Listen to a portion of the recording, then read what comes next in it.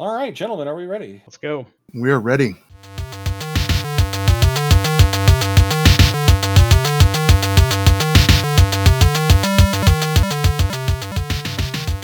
Hello, Internet, and welcome to an episode of Geek Anthology. I'm your host, Neil Porter, and I'm joined this week by The one true Ben. and Mike. And this is our last episode of 2021. If I have scheduled things correctly, it should be going live like the last week of 2021 as well, like on the Tuesday the 28th is my current objective. We thank you for putting up with the weirdness of the scheduling. I'm going to try and be better in the new year. A New Year's resolution that writes itself. Yeah. Right. Although Every maybe you year, shouldn't for that officially matter. make it one because statistically New Year's resolutions are almost never kept. Every year, that for that matter. Also, I'm sorry to my co-hosts that I've lost the audio for our episode on Dune. I thought it was really good, but it evaporated somewhere. It's in the ether. Yeah, and that's all that any of you will get to hear about that, because it was a very bizarre stream of consciousness episode that worked perfectly for an episode of Dune, for an episode about Dune, but is also entirely unreproducible. Perfectly meta. Right. TLDR version is it kind of sucked. But kind of Well, also kind of really good. cool. Keep in mind, But we're also talking about the kinda David interesting. Lynch Dune from the 80s. Yes, we're talking about ye olde Dune. Yeah. New Dune's pretty good. Yeah. Ye old Dune was trippy, which made it kind of cool. Anyhow, that's not what we're here to talk about today. Today, we are here to talk about expansion packs to games. You remember expansion packs? DLC before the internet was prevalent? Because, I mean, that's essentially what they were, except they were better than that, because since they had to get people to go out and buy them in the store, and typically are going to charge a higher price for them, they also had to have a larger chunk of content. That's what we're going to be talking about. But first of all, Jeez. of course, signal boosts of signals. Mm-hmm. What we got, folks? Well, I will kick things off. As I suggested the topic with Final Fantasy XIV Endwalker having released earlier this month, and that's kind of on brand for my recommendation. There's a YouTube channel, Desperus FF14, so we'll have it in the doobly-doo, but it's DES. If I remember to doobly-doo it, because I It's- forgot to the last couple episodes too. Well, I can Right. plug it in there. It's DESPERIUS and then space FFXIV, the Roman numerals, as they are so fond of doing. And it's just a neat channel. It's got a lot of really handy guides and stuff as far as like, so you want to do this thing, you want to level this job or whatever, like ways to be efficient and interesting ideas for like market board type stuff and all that. So if you play the Interesting. game, you want to check some stuff out, be more So, efficient. Interesting Good story stuff. about Final Fantasy XIV. You can't buy it right now. Indeed. Like, you cannot start playing it right now. Of course, that's as of December the 20th. Yeah, as we of actually recording. upload this to the internet. That may be different. Well, I'm it's not going to sure be the how long it 28th, so as of recording, yes, you cannot actually download and play it. This is the most like on the nose example of something being a victim of its own success. Yeah. Right. It's like they're in an awkward spot where they have the money and the will, but they don't have the parts because of supply chain, COVID complications, yada yada. Well, then they just literally don't have the server space. Well, no, that's what I'm saying is that Yeah. they would want to have already had new servers, but they cannot because of the things I just said. Yeah. She cannot take much more, Captain. Yeah, so they've Yeah, had it to is- do a patchwork of of Mhm. things to kind of help draw down the queues and stuff. And they've been magnanimous enough to give people a total of subscribers. That is, not free trial people. Those plebes don't get same stuff. Well, of course, you're not paying anything anyway. Although so I've heard that you you wouldn't be can getting try it. a free trial of Final Fantasy Oh, XIV geez. Here we up go. up all the way to level 60 without having to pay for anything for it. Blah blah blah. Look up the meme. Yeah, I don't know. Well, what's funny now is that that's become the anti-meme, because it's like now people are like, "Oh no, we memed too hard. We didn't know our own strength." We memed But, too deep and woke up something terrible. Yeah, something like that.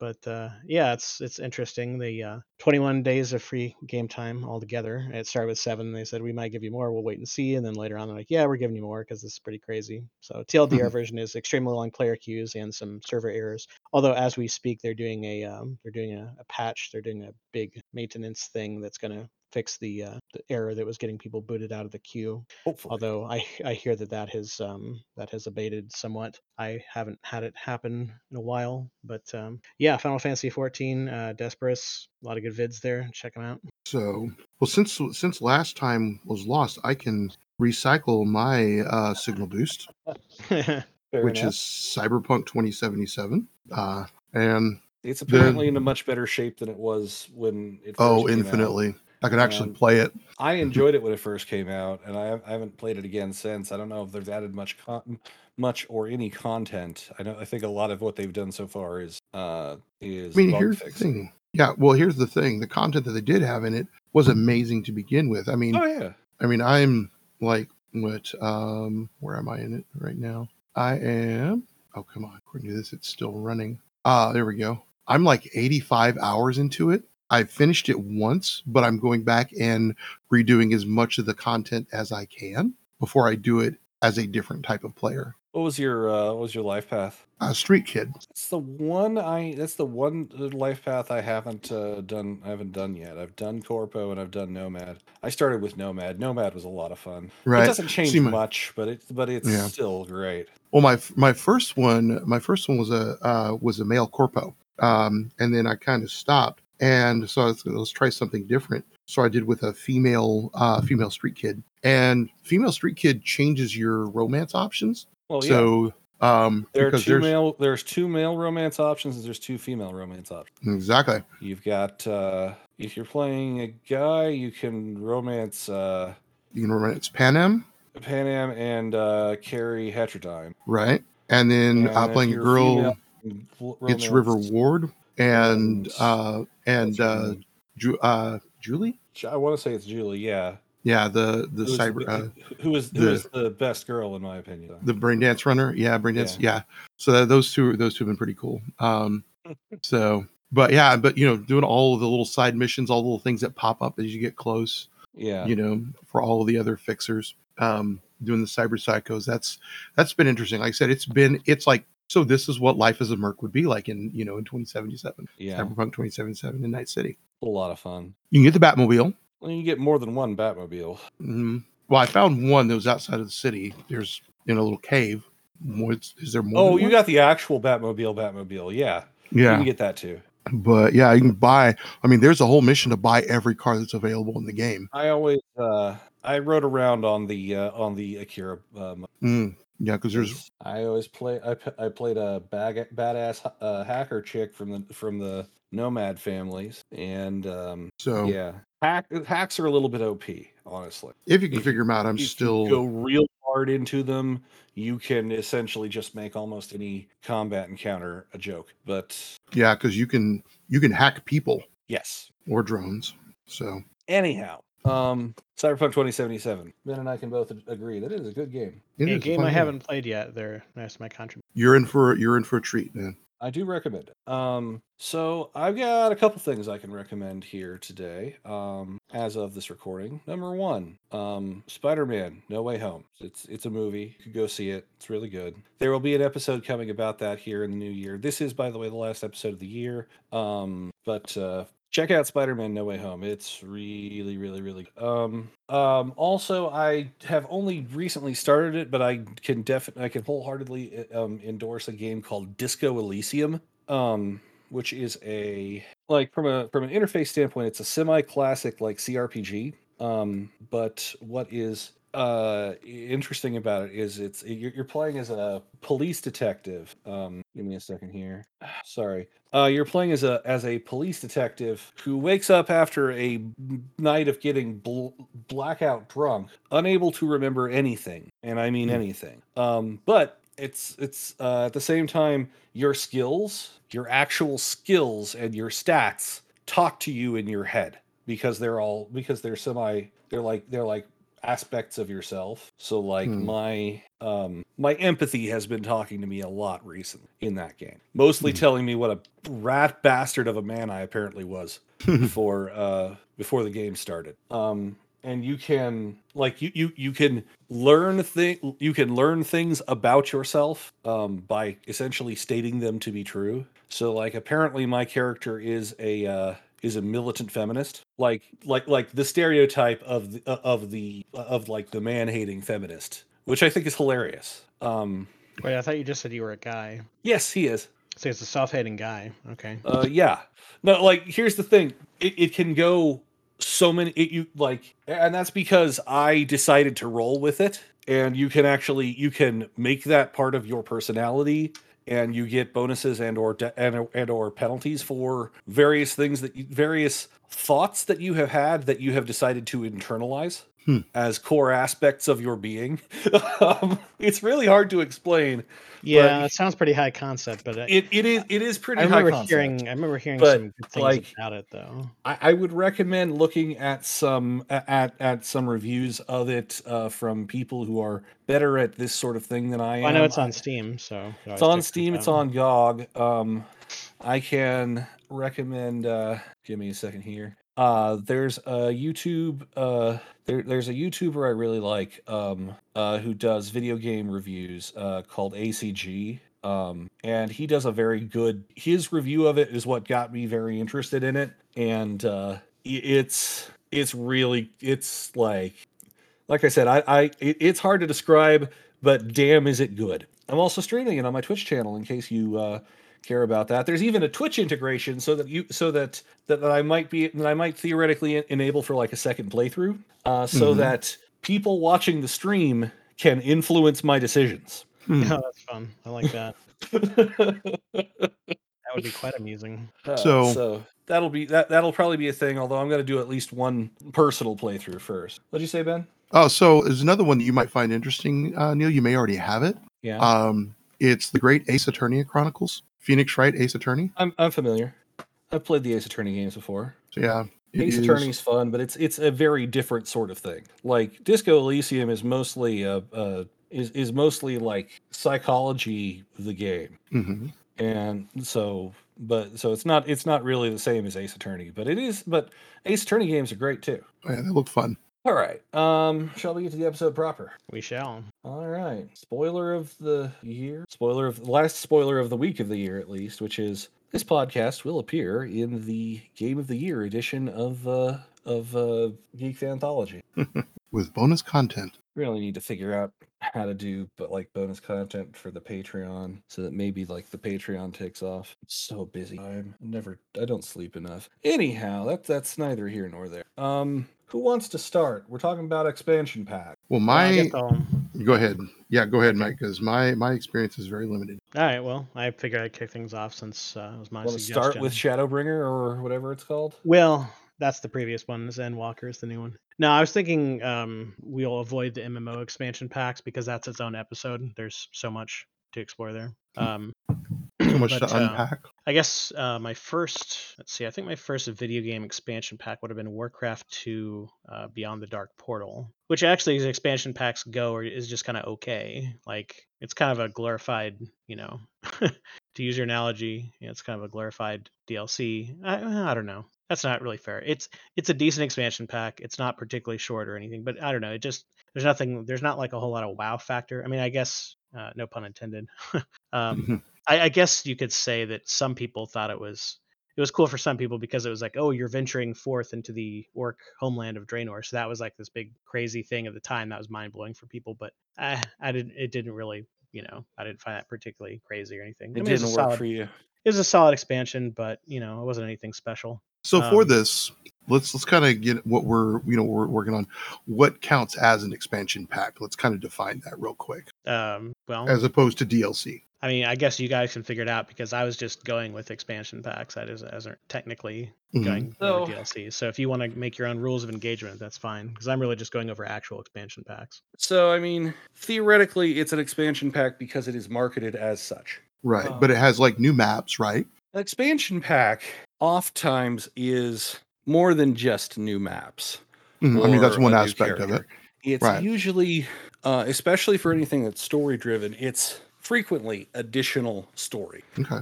Which is why I thought that your idea of the Fallout New Vegas expansion or DLC really works because they Mhm. are functionally expansion packs, even though they are marketed as DLC. Right. Well, An the Fallout expansion, games have both, though. Like, there's some Fallout game DLCs that are just like, "Hey, here's some extra stuff," and yeah, Right. then there's some that are actual, like what you're Full-on describing, where expansion it's like packs. its own yeah, self-contained story or whatever. right. Right. And So we're going to see that in wh- Fallout 4 and Fallout. the item, so like that's really sort of the cutoff for me. Is it something that that Mhm. actively expands strongly on the game? I'd say the Right. easiest way to define it for the purposes of this episode is just something that could be played on its own and considered its own game, Yes, Right. regardless of how long it is. I Right. was thinking that. Because However, it's like, it's sometimes not, hey, that there's some more might not cards be the or case there's some more because like maps or whatever. Right. Yeah, with some exactly. expansion packs that are some games that are definitely expansion packs, you lack the context without having played the original game. But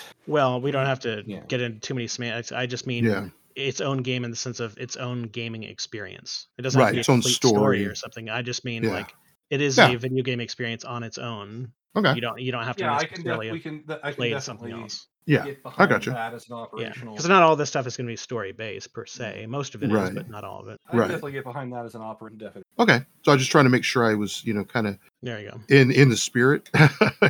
So, Well, there's um, plenty of material there, I'm sure, between the various Bethesda Oh, yeah. games. oh yeah. All right, go on. So I was mentioning Warcraft 2 because that was my first expansion pack that I ever played, and that was kind of I guess a bit of a yardstick to compare other expansions to and stuff. Hmm. And then of course, several of these are Blizzard because it was like the golden age or the Blizzard its prime or whatever you want to call it. Check out our when I was episode, "The growing Rise and up. Fall of Blizzard Entertainment," Yeah, for more details. plug. Yeah. Right. It's like that little box in a comic book where it's like, see issue 14, more or less. Right.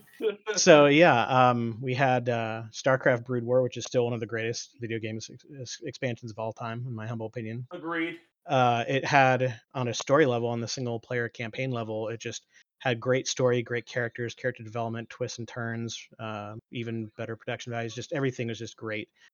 Cool cinematics. That was also another thing is back then when those Blizzard cinematics were actually like really impressive for their time. Hmm. They even released like a DVD that just had all the cinematics collect. People salivated over that stuff so much. Anyway, Brood War also just had like a lot of really cool gameplay going on with the additional units and balances and stuff that they did.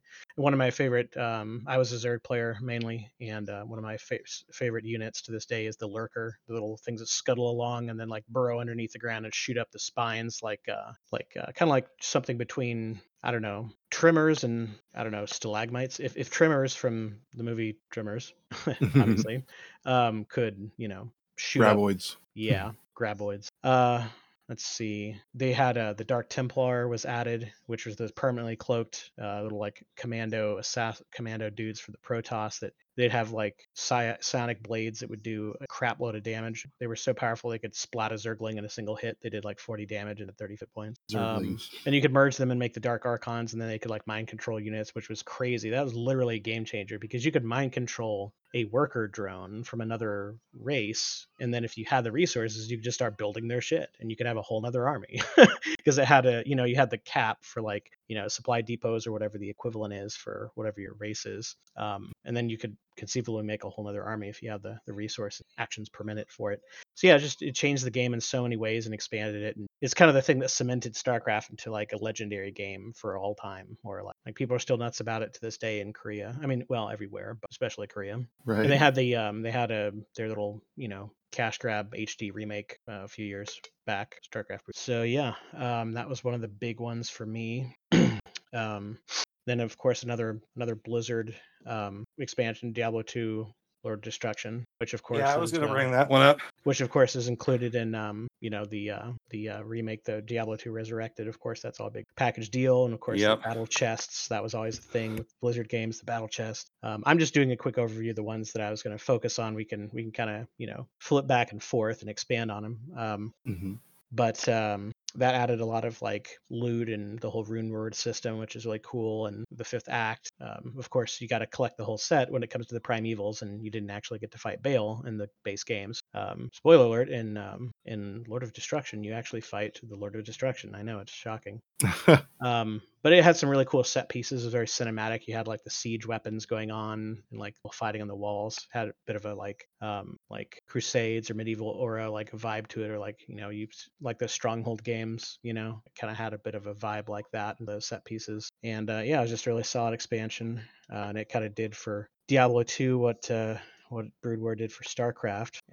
The other one, it's funny, all the ones that I'm really focusing on are RTS expansions. I guess generally speaking, those are the ones that like have had the biggest impact on me if we're not counting MMO expansions. I mean, there have been some good RPG expansions and stuff over the years, but it tends to be sequels more than expansions when it comes to those for me. The other big one is Command & Conquer General Zero Hour, which, holy crap, like this is up there with Brood War for me because it just added so much content and value to the game. It's crazy. So just to give you some context, with Command & Conquer Generals, you just had the three factions. You had the USA, China, and the GLA, which is the Global Liberation Army, which is, hey, what if terrorists all around the world created a union around the world? There's one big terrorist group that was its own like official army essentially. And so that was those were the three main factions, and that was it. But in Generals, they split it up. So you had the three vanilla factions for USA, GLA, and China. And then you had the specific generals where you had three generals for each faction. So it was like 12 different factions or choices, if you will, where you had the base version and then the three general versions of each one. And basically what the idea with the general is that the general has some sort of focus or like signature like unit or move or whatever. And then they would have some drawbacks. So like the GLA had a toxin general that was really good with bioweapons, but he didn't have so much in the way of explosive weapons. And then you had the Chinese tank general that had these big fuck off amazing tanks, but didn't have maybe so much in the form of like the Air Force. And like the USA had like a laser focused general and an Air Force focused general and stuff like that. So you have these like specialized things, and it made multiplayer really interesting with all the different options and stuff. And it had its whole like challenge mode where you had like a map, like a scenario, like a level, like a regular level in an RTS campaign where you're doing like a head-to-head thing with the general. So you had like 9 of those that you could play on various difficulties and stuff. And the generals would like taunt you and stuff whenever shit would go down. It's a lot of fun. It's really great. So yeah, that's what I got. We'll revisit those as needed and as time allows. But I just wanted to kind of vomit that out there for discussion. I can definitely echo Lord of Destruction, Brood War and Lord of Destruction. For the other two that I could talk about for a while, Frozen Throne for Warcraft 3 and Command & Conquer Red Alert 2 Yuri's Revenge. Yes, good picks. And then Ben will talk about Fallout DLC. Because the FMV in Command & Conquer wasn't cheesy enough. You just had to take it to a whole new level. Hey, it wasn't Red Alert 3 and space! Alert 3 in space. So you know what I'm talking about. You played Red Alert 3, didn't you, Mike? Yeah. Soviet, Tim Curry. I'm going to the one place where capitalism cannot reach me. Space, except he says it in a manner that is almost impossible to replicate. It's Tim Curry, man. It's just he just it works. Right? It's so silly that it becomes great again because Tim Curry. Yeah. Because Tim Curry. Well, because Tim Curry said it is great. So, we ready for me to wax poetic on Fallout DLCs? Yeah, sure. Okay. So yeah, because my video game experience is very limited. Basically, Skyrim, Fallout, all Fallout, and recently Cyberpunk 2077. But yeah, so Fallout.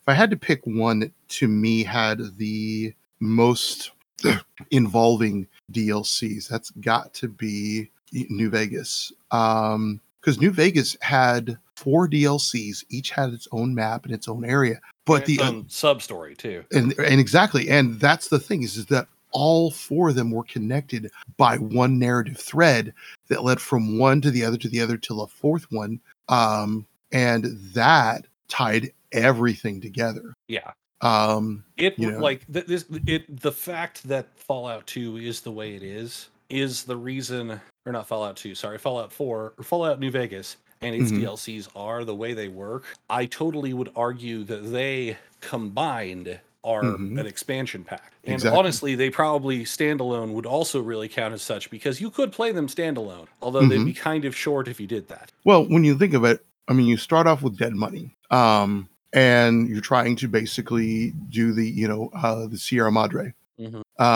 which you're trapped there, you can't get out. And I think that's the other thing is once you step into those, you're not going anywhere. Yeah. Once you step into the Sierra Madre, yeah, you can't get out. You've got to finish it. Once you're in the big empty, you can't get out, at least for a good long while. Right. Well, the next one in there is, and so in that one, That's Old World Blues, right? well, it's Dead Money, Honest Hearts, Old World Blues is one with Big MT, and then Lonesome Road. So Dead Money starts it, which is where you find out about Veronica's ex, and meet her, and that starts it, because her ex, and it originally worked with this strange other courier, and so you've got to go through that one, and that one is it's a mind fuck on its own. Because you got what Dean is it Dean Devlin? I can't remember. Um, It's been a long time since I've played New Vegas. I've been Right. thinking about replaying it. but basically the one of the old entertainers in New Vegas, and it touches on greed and dog and God. I mean, that's a mind fuck in and of itself. And then Veronica, but it seems like once you're done, you're done. And it's the only one you can't go back to. Yeah. Once you complete it. So, it starts getting you cool stuff. But Honest Hearts, I think to me was one of the most, one of the most involving, because you're dealing with, I cannot remember, the Burned Man, and Caesar's, Kaisar's former legate. But it adds also one of my favorite guns in the game, the 45. Yeah. But working with the tribes and just exploring Zion Park, which again, real place, very beautiful. And it's big on survival. It puts you out in the wilderness. But again, it relates back to the main story, because the Burned Man is part of the was originally part of the the Legion. Yeah. But then you get into Old World Blues, which is like the comic relief of it all. It's scary, it's deadly, but it's funny as hell. Before I forget, I just wanted to mention there's another one that I'm sure we'll wax poetic on shortly. It's a DLC, but it fits our definition of expansion pack, which is Borderlands 2: Tiny Tina's Assault on Dragon's Keep. Oh, heck yes. That's right up there in my favorite expansion content. Well picked. Yes. Awesome. So yeah, Old World Blues, I mean, that takes you to the big MT. And again, you're not getting out of there without until you're done. But that one, you can have your spine, your heart, your brain replaced. Your brain talks to you. Yeah, your brain talks to you. Says, I'm glad that you and I aren't together anymore. Right. And one of the doctor's comments on all of your hand penis. Right. Yeah. The one female doctor, who is very penis obsessed.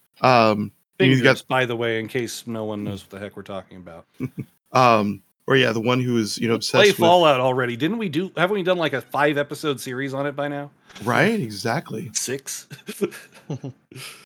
But as you play through that one, you find out that that Father Elijah from way back in Dead Money had already been there. And it was what he had done there that allowed him to get into the Sierra Madre. But it's also here that you see that Ulysses had been here. Who was the other courier who's been the through line for the through all of these. For the DLC, yeah. Right, because he had traveled through Zion.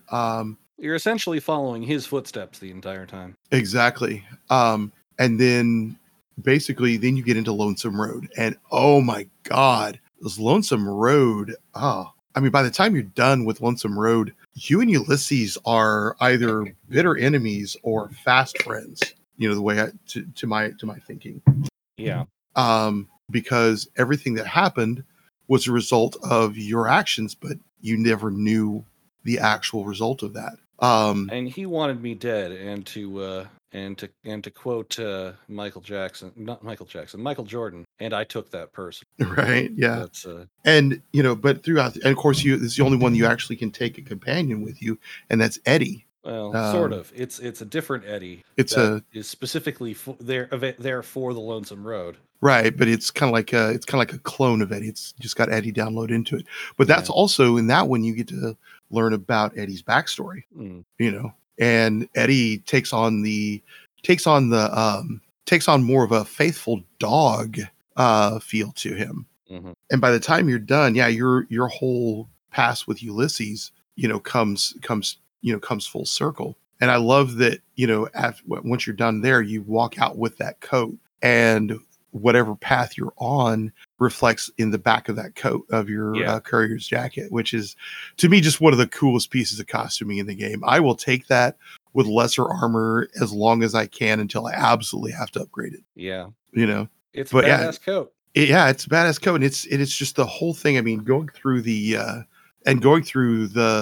Lonesome Road, that whole area, the burned ones, and the radioactive areas, and just by the end of it, it feels like it's just you and Ulysses there, because you really don't interact with anyone else that you talk to except Eddie, which is very different from the rest of them. Lonesome Road actually really lives up to its name. Yeah. And it also stands like, yes, there's small tie-in in that Ulysses was apparently supposed to be carrying the platinum chip before you. Right, before you got it. But that's the only real tie-in to New Vegas directly. Right. Well, and the only reason that Ulysses didn't carry the chip was because he saw your name on the list right after his. And so that, made his whole thing personal. And that's the only one too where you can drop a nuke on the Mojave Wasteland. Yep.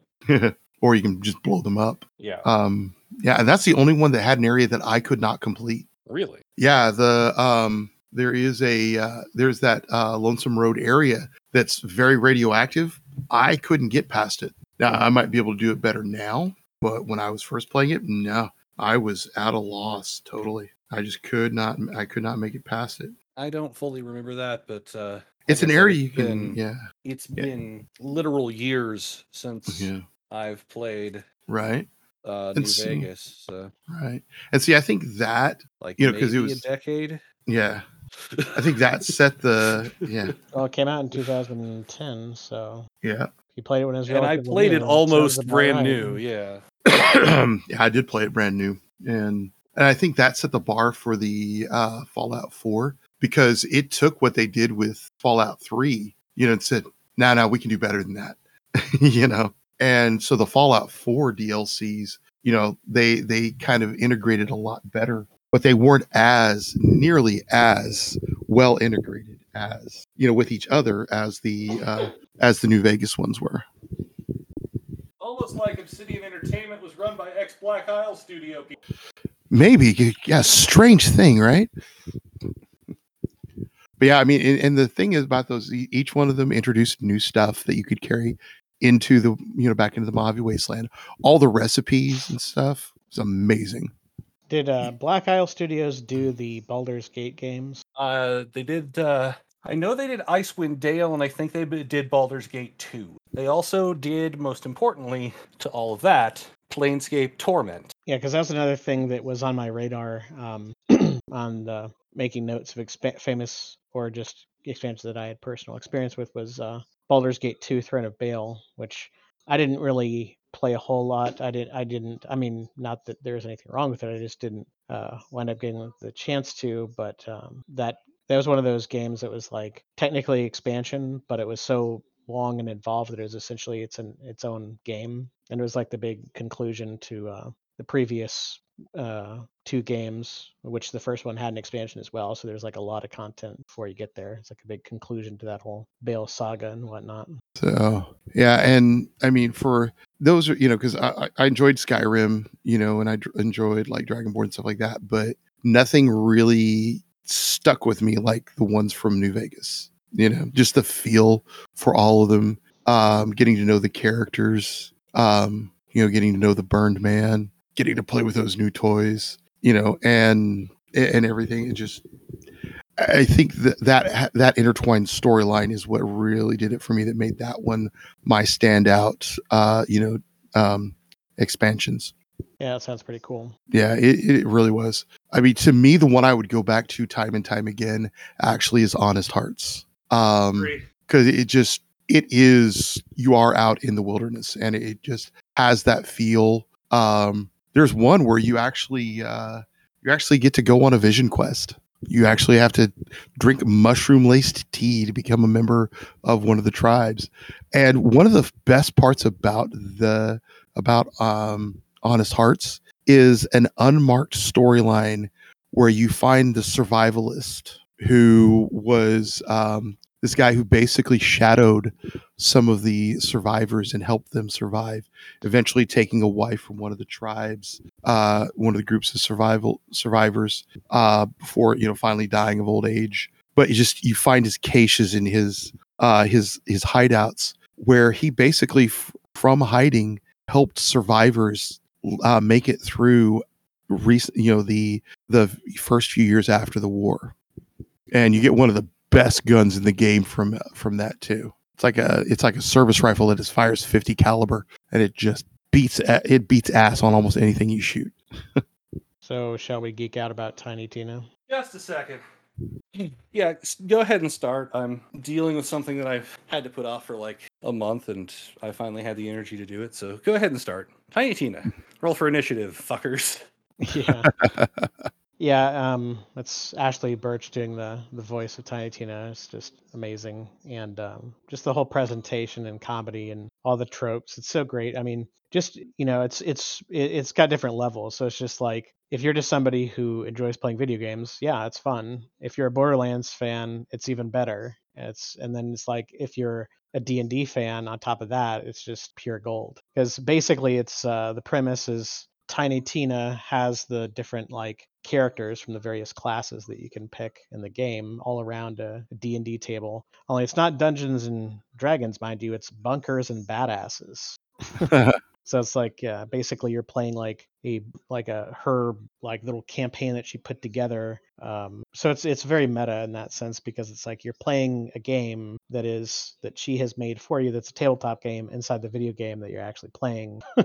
And it's just hilarious. And you'll forgive the spoiler for a game that's not exactly new, it's also Tiny Tina's character's methods of dealing with grief. Uh-huh.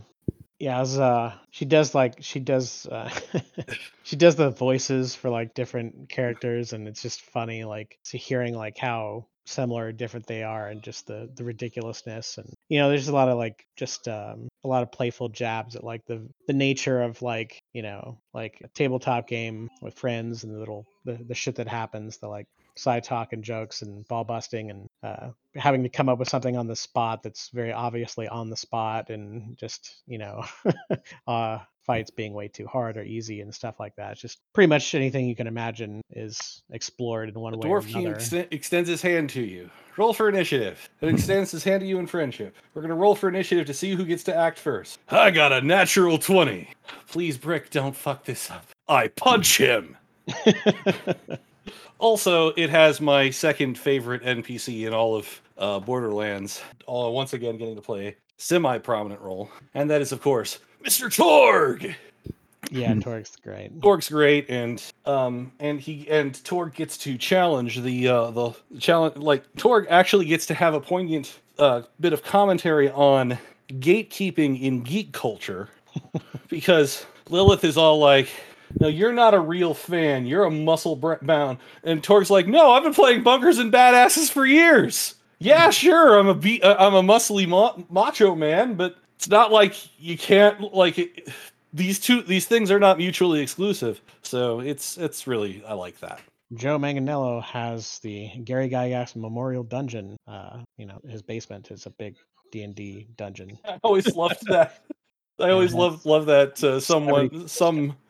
some fitness person be like, "I don't play Dungeons and Dragons. I don't have time." And Joe Manganiello responds, I do, and then a picture of him on the cover of Men's Health. Well, he had a whole they had a whole like themed game where they had him and Travis Willingham and the Big Show, a wrestler from back in the day. And they called it Mhm. Jocks Machina. It's pretty hilarious. You should look it up sometime if you want a good laugh. It's Sounds excellent. pretty amusing, yeah. I think let's see, who was that? It was one of the main D&D guys that DM'd. It was like I think it was Jeremy Crawford that DM'd that one. It was either him or Mike or maybe both. I know one of them was DMing for it. I want to say it was Jeremy Crawford. I get them mixed up sometimes. So anyway, Yeah, simple enough to look up. Jocks Machina. yeah. I just think it's like I don't But yeah, play. I it don't is waste my time with Dungeons and Dragons. I do. But yeah, But yeah, Tiny Tiny Tina Tina's is had great. it had a lot of like, a lot of characters from throughout the games showing up, and it was funny where like they would have like an obvious like they'd have a character that looked slightly different and had like one letter different in their name or something like that. Kind of like how they did with the first DLC, I think it was the Dr. Ned or Dr. Zed, Yeah, with the zombies and all that. So yeah, they have those things where it's like, oh, she like very obviously changed one little thing about a character or a monster or something. yeah. And it's really fun watching the regular voice actors for the characters speak in very Tina-esque. Right. Yeah, it gets really weird because then it's like there's a voice actor doing a version of her character doing a version of them. Yeah, So it's like again, it gets very much like Russian doll Inception weirdness. But yeah. it's pretty damn hilarious. But it's one of those things where it's like you can only describe it so much. You really have to experience it, and Yeah. it's definitely an experience. I will say this too: it's like it's not the kind of funny where it's like you smile to yourself. It's the kind of funny where you laugh out loud. Yes. Like it just catches you off guard, just out of the blue. The craziest shit will happen. The Mike and I goofiest. played through that together, and it was a It was blast. so amazing. Yeah, I'm so glad that you recommended that because I had those DLCs and it was just kind of sitting there, and you're like, no, you don't understand. You need to fucking drop everything and start playing this. All right, I trust you. And I was like, holy shit, where's this been all my life? Yeah, it's good stuff. That's definitely up there. So if you want to, and actually this is a good way to reinforce the difference between an expansion pack and a DLC. Tiny Tina's, I would very easily argue, was an expansion pack. Mr. Torg's Campaign of Carnage is DLC. It just sort of happens. It's there, but it's not its own thing other than let's have a tournament arc. So Yeah, sometimes there'll be like DLCs that kind of thread the needle of our definition where it's like they'll have some sort of like challenge mode or horde mode or something where it's like, yes, it's its own game experience, but it's a fairly like yeah. self-contained or limited one, Or Yeah. Digistruct Peak. They're Yeah. so we both talked about RTS expansion. Do we want to talk more about? I guess we talked about Brood War. Did you play Warcraft 3 and plus and or Frozen Throne? Yeah, I did. I remember I've talked about how I sucked at that game on the podcast So before. did I. I was like, "Oh yeah, it's a great game." I completely suck ass at it, so I didn't play much of the multiplayer, but great game.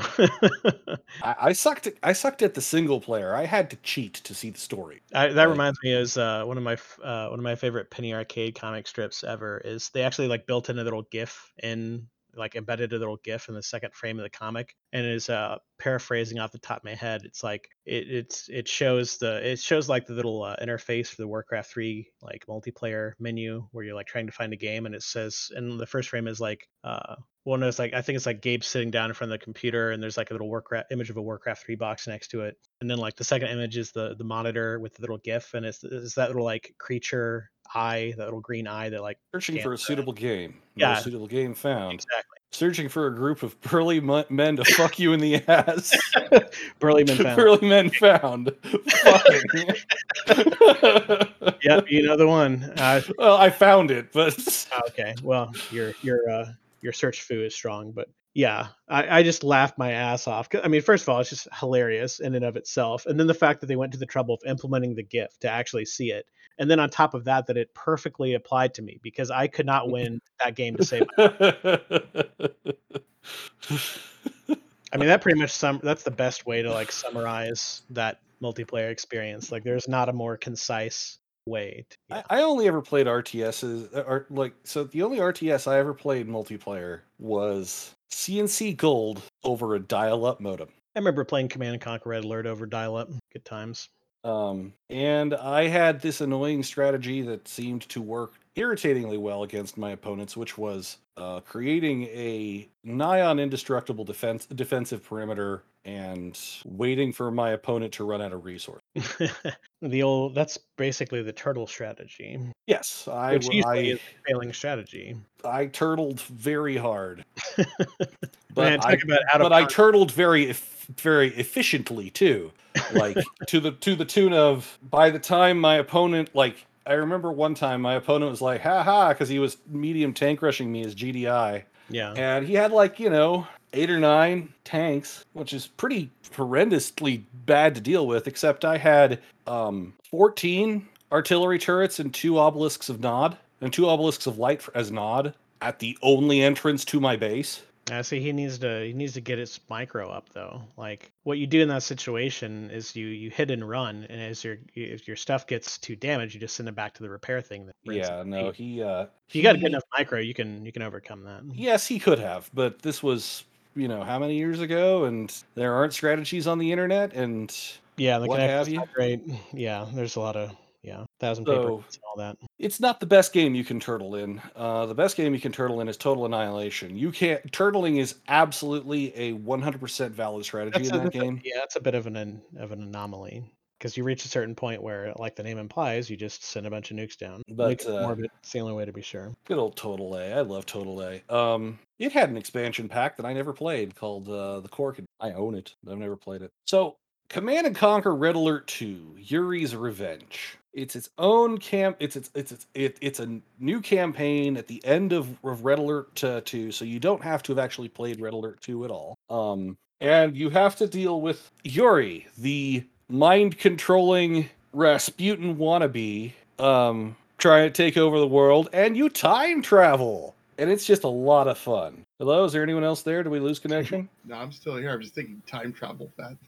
That's always gives me a headache. Well, I mean, Red Alert. The whole concept of Red Alert is time travel, so Yeah. it's on brand. First, Yeah. well, yeah, but this is a new time time machine, not the one that Einstein used to go back in time and kill Hitler. Well, I guess Red Alert 2 is a different, like, I don't know, timeline or universe or whatever than the first one, I guess. Nope, it's the same one. Oh, it is? Oh, okay. Yeah, they Then just eliminated any mention of Nod. yeah, well, that was just like a little Easter egg at the end, more or less, I think. Mm-hmm. He just kind of shows up next to Stalin, Yep. Kremlin, or whatever. I gotta say, the guy who played Kane, being that he was a video game developer, did a pretty good job of playing Kane. Yeah, well, I mean, especially when like when you put him up against like everyone else, it's like Yeah, it's a pretty low bar, so he looked pretty good in comparison. But yeah, I always found him one of the more interesting, charismatic types, which makes sense because he's a global. he did very good. He did very well facing down, turning his eyes up to the camera and being lit from above. Indeed, it was lit, yo. Yeah. Yep. But yeah, that was he was basically like a Yuri's like a splinter faction from Yeah. Soviets.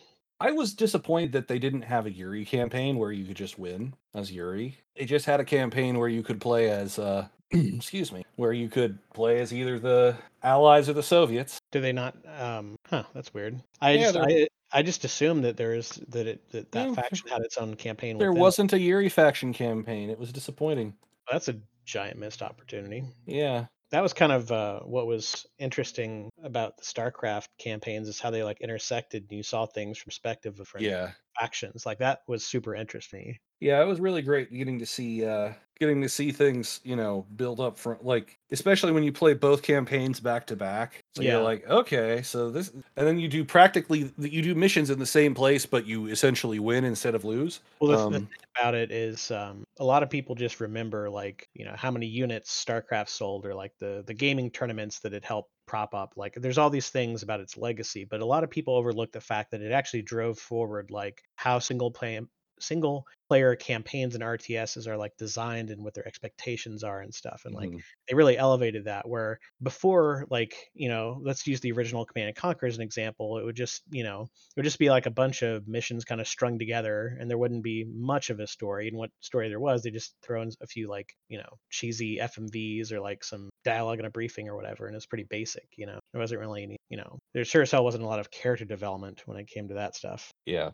It's just like, oh hey, I'm the generic white bread GDI, stick up my ass commander guy. Go get him. Go, go team. And then like, hey, I'm the spec ops guy in the field. And it's just, I don't know, people just like one dimension Yeah. cardboard cutouts. But yeah, so yeah, Oh. I mean, I think also just like I was saying, the character development and stuff like that, like actually having meaningful characters and stuff in that Yeah. genre, as opposed to just That was generic something that StarCraft definitely started. Yeah. yeah. I mean, there was some of that in Warcraft, but like, not to the same extent, because the game was the way they designed the game was like they had like the little briefings with the characters and their exchanges and stuff. Warcraft 2 had like its lore and named characters and stuff, but it was pretty much just like reading a little scrolling text thing. StarCraft had voice acting Yeah, that's the big and difference, I cutscenes guess. in the fights. Yes, in-game cutscenes, a lot better than that FMV crap. Although I Although like the FMV crap. I enjoyed Thank you some of the very much. FMV crap. I Well, think I find the FMV crap to be it's like the room where, I mean, not quite the room level, but it's definitely like there's some, it's so bad it's good, like it's endearing. there's something endearingly campy about it. Yeah. Yeah, it's like I don't know, like the old Adam West Batman, I guess, in that sense. Well, given that I have the Adam West Batman as my icon in Discord, you know that I have a certain appreciation for him. Affinity, yes, a Cape Crusader. Oh, tired. So what other expansions made a big impact on you, Neil, or have you played the shit out of? So I mean, as far as that goes, you touched on it already, but Lord of Destruction was like that when my brain says expansion packs, Diablo 2 Lord of Destruction is where my brain goes. Yeah. I logged so many hours in the game. I think I mentioned in a previous episode, but like I got to the point where I was timing out hell level bail runs with my Boazon. Well, not And I only could did get them it in like have 2.5 minutes, I want to say. not only did it have the fifth act and all the like additional loot and runes and all that jazz, but it had two new classes. So like just I that. never played the druid or the assassin. The assassin was like my go-to character. My brother had an assassin that he played. See, I feel like the assassin was like really fun to play, but not like didn't seem like as effective as some of the other classes. I never got a particular view there, so Well, yeah, we didn't really have any experience with it, but mhm. I like the ran whole shape shifting thing that the druid did, and that was yeah, pretty interesting. ran into the same problem I always run into with ARPGs, even the one that I won't shut up about, Path of Exile, which is the leveling process blows. Starting low level and working up to high level things just is never fun. I don't know, like with Diablo, I feel like that's a big part of the enjoyment is the progression, the feeling of, meeting the milestones and stuff. Because it's like if you're just kind of in there with all your toys already, then it's just kind of like, all right, well, I'm just doing this run ad nauseum, and that's it. That's the entire game. See, okay, well, let me amend the first 10 to 15 levels aren't very fun. Okay, so this is like D&D 5th edition level 1 through 3 syndrome, more or less. Yeah, Yeah, where it's like, because hey, it's you've just got your like Fisher Price My First abilities, and like you don't even have like all of the core like buttons set yet. Yeah, I know what you yeah, mean. Yeah, that's yeah, kind of like training wheels part kind of sucks. Yeah, like but in that's it's Path mercifully of Exile, you hit the end game around like say 65, 70, and the game always feels bad to me up until about level 35. I know that you don't play that, but it's the example that I can think of, because yeah. it's just like you typically don't even have your actual like skill that you're going to be using in the end game available to you until then. It's like so you've been leveling with something that just works for leveling, and yeah, that's always been my problem with ARPGs. But that's why I do enjoy like I'm making this run so that I can so I can squeeze out the one more second of efficiency. That I actually enjoy. So maybe I'm weird. Well, no, I mean that's equally as important or as fun as the gameplay process or Plus the strafe gameplay. ability was just so much fun when you were a boson. That was it's like games within games where it's like, okay, how good can I get at this thing? So it's like Yeah. obviously you have stuff like that when it comes to like an FPS or a sports game or a racing game where it's like, okay, I don't want to just beat them. I want to beat them by like 40 points, or I don't want to just beat this best time. I want to beat this best time by so many seconds, like all that stuff. When it comes to Diablo, it's like, okay, I want to be so effing like efficient at this, so have the numbers so ridiculously high that I can do X run in Y amount of time or whatever. You It's reminded like me setting of goals for yourself. one of the stupidest goals that I ever had as a kid playing EA Sports NHL '94 on the SNES. There was a particular way you could approach the goal that made it so that the goalie was flat out never going to block the shot. It beat the AI. So to get to the point of this story, I once set a goal for myself in one game of hockey to score a hat trick with every single member of my team, including the goalie. Wow, And I that's a did it. wow. Because literally you just moved up slightly to the right of the you moved up straight onto the goal, you pulled left, and then you pulled right, shot left into the left corner. The goalie always dove to his right hand side, or Great to his strat. left hand side, I should say. So it always went in. Limitations of the AI in '94. What do you want? But Right, right. after with the goalie, it's the most insulting thing you can do. Yeah, I would say you're dunking on them, but then I'm mixing my sports metaphors. So. Yeah, that Oh, is funny. Mixed and metaphor. in EA Sports NBA '97, there was a particular spot on the 3-point line that if you did a fadeaway 3-point line shot on that spot, regardless of your character's ability to shoot 3-point shots, it would go in. By the way, that's another episode in the making. I think is crazy shit you've pulled off in video games. That'll be a fun episode. Lots of stories, no doubt. I like this. I like this plan. I'm thrilled to be a part of it. Of course, you accumulate those stories pretty quickly when you're playing FPSs. Just like the Yes, you do. ridiculously improbable shots, or like you doing something really crazy good, or somebody else doing something really crazy stupid, or the most fun stories are where both of those things happen, where like someone else isn't playing so great, and then you exploit that and like take out the I entire have I handle of have it. such a story, but I will not. Save that But material. I will not say anything about it until what you call it, the actual episode. Indeed. I have a story concerning Team Fortress. We will leave it at that. Fair enough. Let me ask you just this one question though. Does it involve you being a spy? No, in If this you have to think particular about it case, it in the involves me episode. being a sniper for the Okay. most part. Sniper was my main go-to class in TF2. Those are the funniest stories with the spy stories. No, this is a different story, but it's a good one. But we will have to tell Oh it. yes, I'm sure there's plenty of good sniping stories Oh, I too. also have a great one for Day of Defeat, but we also won't tell that story until later. Indeed. I'm kind of out of things to say. I realize we're kind of petering out, but I guess also we've been going for like Right. Oh, I have a couple of things I keep want to going, touch. Mike. Um, How is Shadow Ender? you're just doing it on purpose now, right? Yes, Yeah.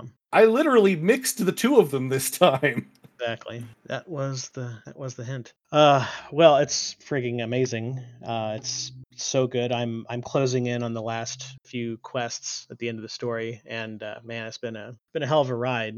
And just even story aside, like everything else is really good too. It's just amazing. It's so damn good. It's pretty crazy because it's like it's concluding the arc of a story that has essentially been ongoing since November 2013 is when A Realm Reborn launched. Yeah, So basically 8 years, or 10 if you want to consider the garbage 1.0 version. But why would you want to revisit that? There's not a whole lot of, I mean, there's some references and stuff, but there's a reason they destroyed their own world. Like, it's not like there's some important thing you need to know. So Yeah. we know. But anyway, yeah, it's so damn good, so good. And I haven't even tried the new jobs yet. There's the Reaper job, which hint hint, you use a giant fucking scythe for a weapon. And that's a melee DPS, of course. And then What? there's I thought it would be a spellcaster. yeah, I know, right? I'm thinking Although of in a Range weird weapon. way, it's kind of is. It's not a spellcaster, but it's like, it's not like it uses weird, like, bad juju energy, where it's like death Okay. energy and stuff. And that's kind of the conceit of it, is that you have this like weird death avatar thing going on where you go into some kind of like crazy like edgelord anime mode whenever you charge up your class resource or job resource. I'm so used to calling it classes, but Yeah. interchangeable. Job class. Yeah, everyone knows what you're about. But and then the other one is Sage, which is like basically it's kind of like a Shadow Priest from WoW kind of a thing, where it's like you deal damage and then use that damage dealing to heal allies. And you have this it's a weird unique weapon where it's like those Phantasm movies where you have like little orbs that hover around and like skewer themselves into people's heads. It's kind of like that, only instead of having the orbs skewer people, the orbs are little things that they're like little dagger shaped things that fire lasers. It's like you have these little hovery pew pew things for your weapon. It's really weird, Cool. really cool. Yeah. I'm reading the reviews for Endwalker right I now haven't on I haven't tried the Steam. new I haven't tried the new jobs yet, but they look really interesting, and it's cool that they start at level 70, so you don't have to like do a bunch of like soul crushing grinding just to get it on par to do newer content. Yeah. It's basically to give you a baseline here. When ARR came out, it was level 50 cap, and then with each expansion, it went up 10 levels. So you had Heavensward 60, Stormblood 70, Shadowbringers 80, and now 90 at Endwalker. Mhm. So you just start off just right off the bat at 70, and all you have to do is like have a class at that level to have it unlocked and do a little quest thing. Like that's it. So you can just jump right in and not have to do a bunch of grinding to do relevant content. Of course, that's a whole other tangent, but the beauty of FF14's design is that all of the content is relevant because of the way they do like syncing and item level syncing and stuff. And you can find groups for pretty much any content. I mean, to various extents, but it's like you have stuff that goes all the way back from ARR days up to the brand new stuff. And like you can just find people that want to do it for whatever reason with like different rewards and incentives and stuff to do the different content. And instead of just like jettisoning it into the ether, like with World of Warcraft, where it's just like, oh, well, now there's like no reason to do any of this stuff. And it's like this expansions are kind of treated like disposable things, Mhm. But anyway, Endwalker's fucking amazing. It's actually they're releasing their first raid set with this patch that is being worked on right now. So looking forward to that. I've never really been a big raider. I did a little bit of raiding in WoW, but I started to get into it in Final Fantasy, and yeah, it's really cool. And that's another thing too is it's really great for raiding because you don't have to make alt characters to do different jobs. You can just have one character that does all the jobs. You just like switch out the weapon and then poof, you're a different job. So if you want to Yeah. try out a different role or your raid group needs a role to fill, you just be like, all right, well, I'm normally a tank, but now I'm going to DPS, or I'm normally DPS and I'm going to heal or whatever. So you can just kind of adapt on the fly as needed. It's a lot more convenient when people don't have to level alts or log in and out of characters and stuff to fill the gaps. So many people just have different jobs level, and you just hit a little button, poof, your entire gear set has changed to the new thing. Pretty nice. But yeah, it's super badass. I love it, and I'm looking forward to gushing about it whenever we do our MMO expansion episode. But you guys are gonna have to do that one because I don't play very much in the way of MMOs. I don't really Actually. either, but I can fake it. So So real quick, yeah, go ahead. well, just a late shout out and a possible, good episode idea. Critical Role, Legend of Vox Machina premieres a week early in late January. I think you Earlier, guys would have to do that one early without me because compared to what? I've never been much of a It was critter. originally scheduled for February 2nd, but now it's coming out on January 28th, I think. Okay. Yeah, I was far enough away that I didn't pay much attention to the specific Yeah. dates. That's So- cool. You guys would probably have to do that one by yourself. I've never been much of a critter. I get the appeal. It's not for me. Well, this is an don't- animated. This is an animated series based on that, so it might be worth watching. I don't know. Oh, minor, small, almost spoiler for the Spider-Man after credits scene.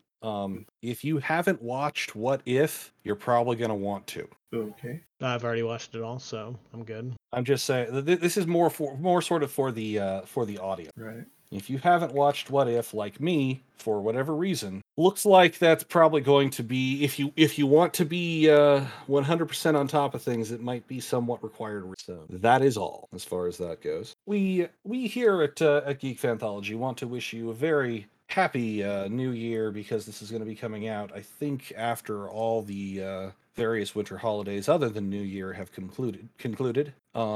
This has been Neil. The one true Ben. And Mike? we will see you next year on Geek Fanthology. This podcast is a production of Working Theory Productions. It is brought to you by a letter and a number. Opening theme is Ultra Mega Hyperstorm, and ending theme is March of the Mind, both by Kevin MacLeod. If there was interstitial music in this episode, it'll be listed in the doobly-doo. If you enjoyed this podcast or know someone who would, please consider sharing it in your social media, sending us an email, or leaving us a comment. If you're listening on iTunes, please rate us. If you're listening on Spotify, please follow us, etc., etc. Anything that you can do to help boost the signal and work the algorithm to make us more discoverable is appreciated. If you really enjoyed this podcast, please consider supporting us, either by making a one-time donation on our website or a reoccurring one on Patreon at patreon.com/workingtheory. A final thought. This outro is recorded in advance, and you may never hear it. It kind of depends on whether Neil has time to record a regular outro for an episode or if something gets in the way.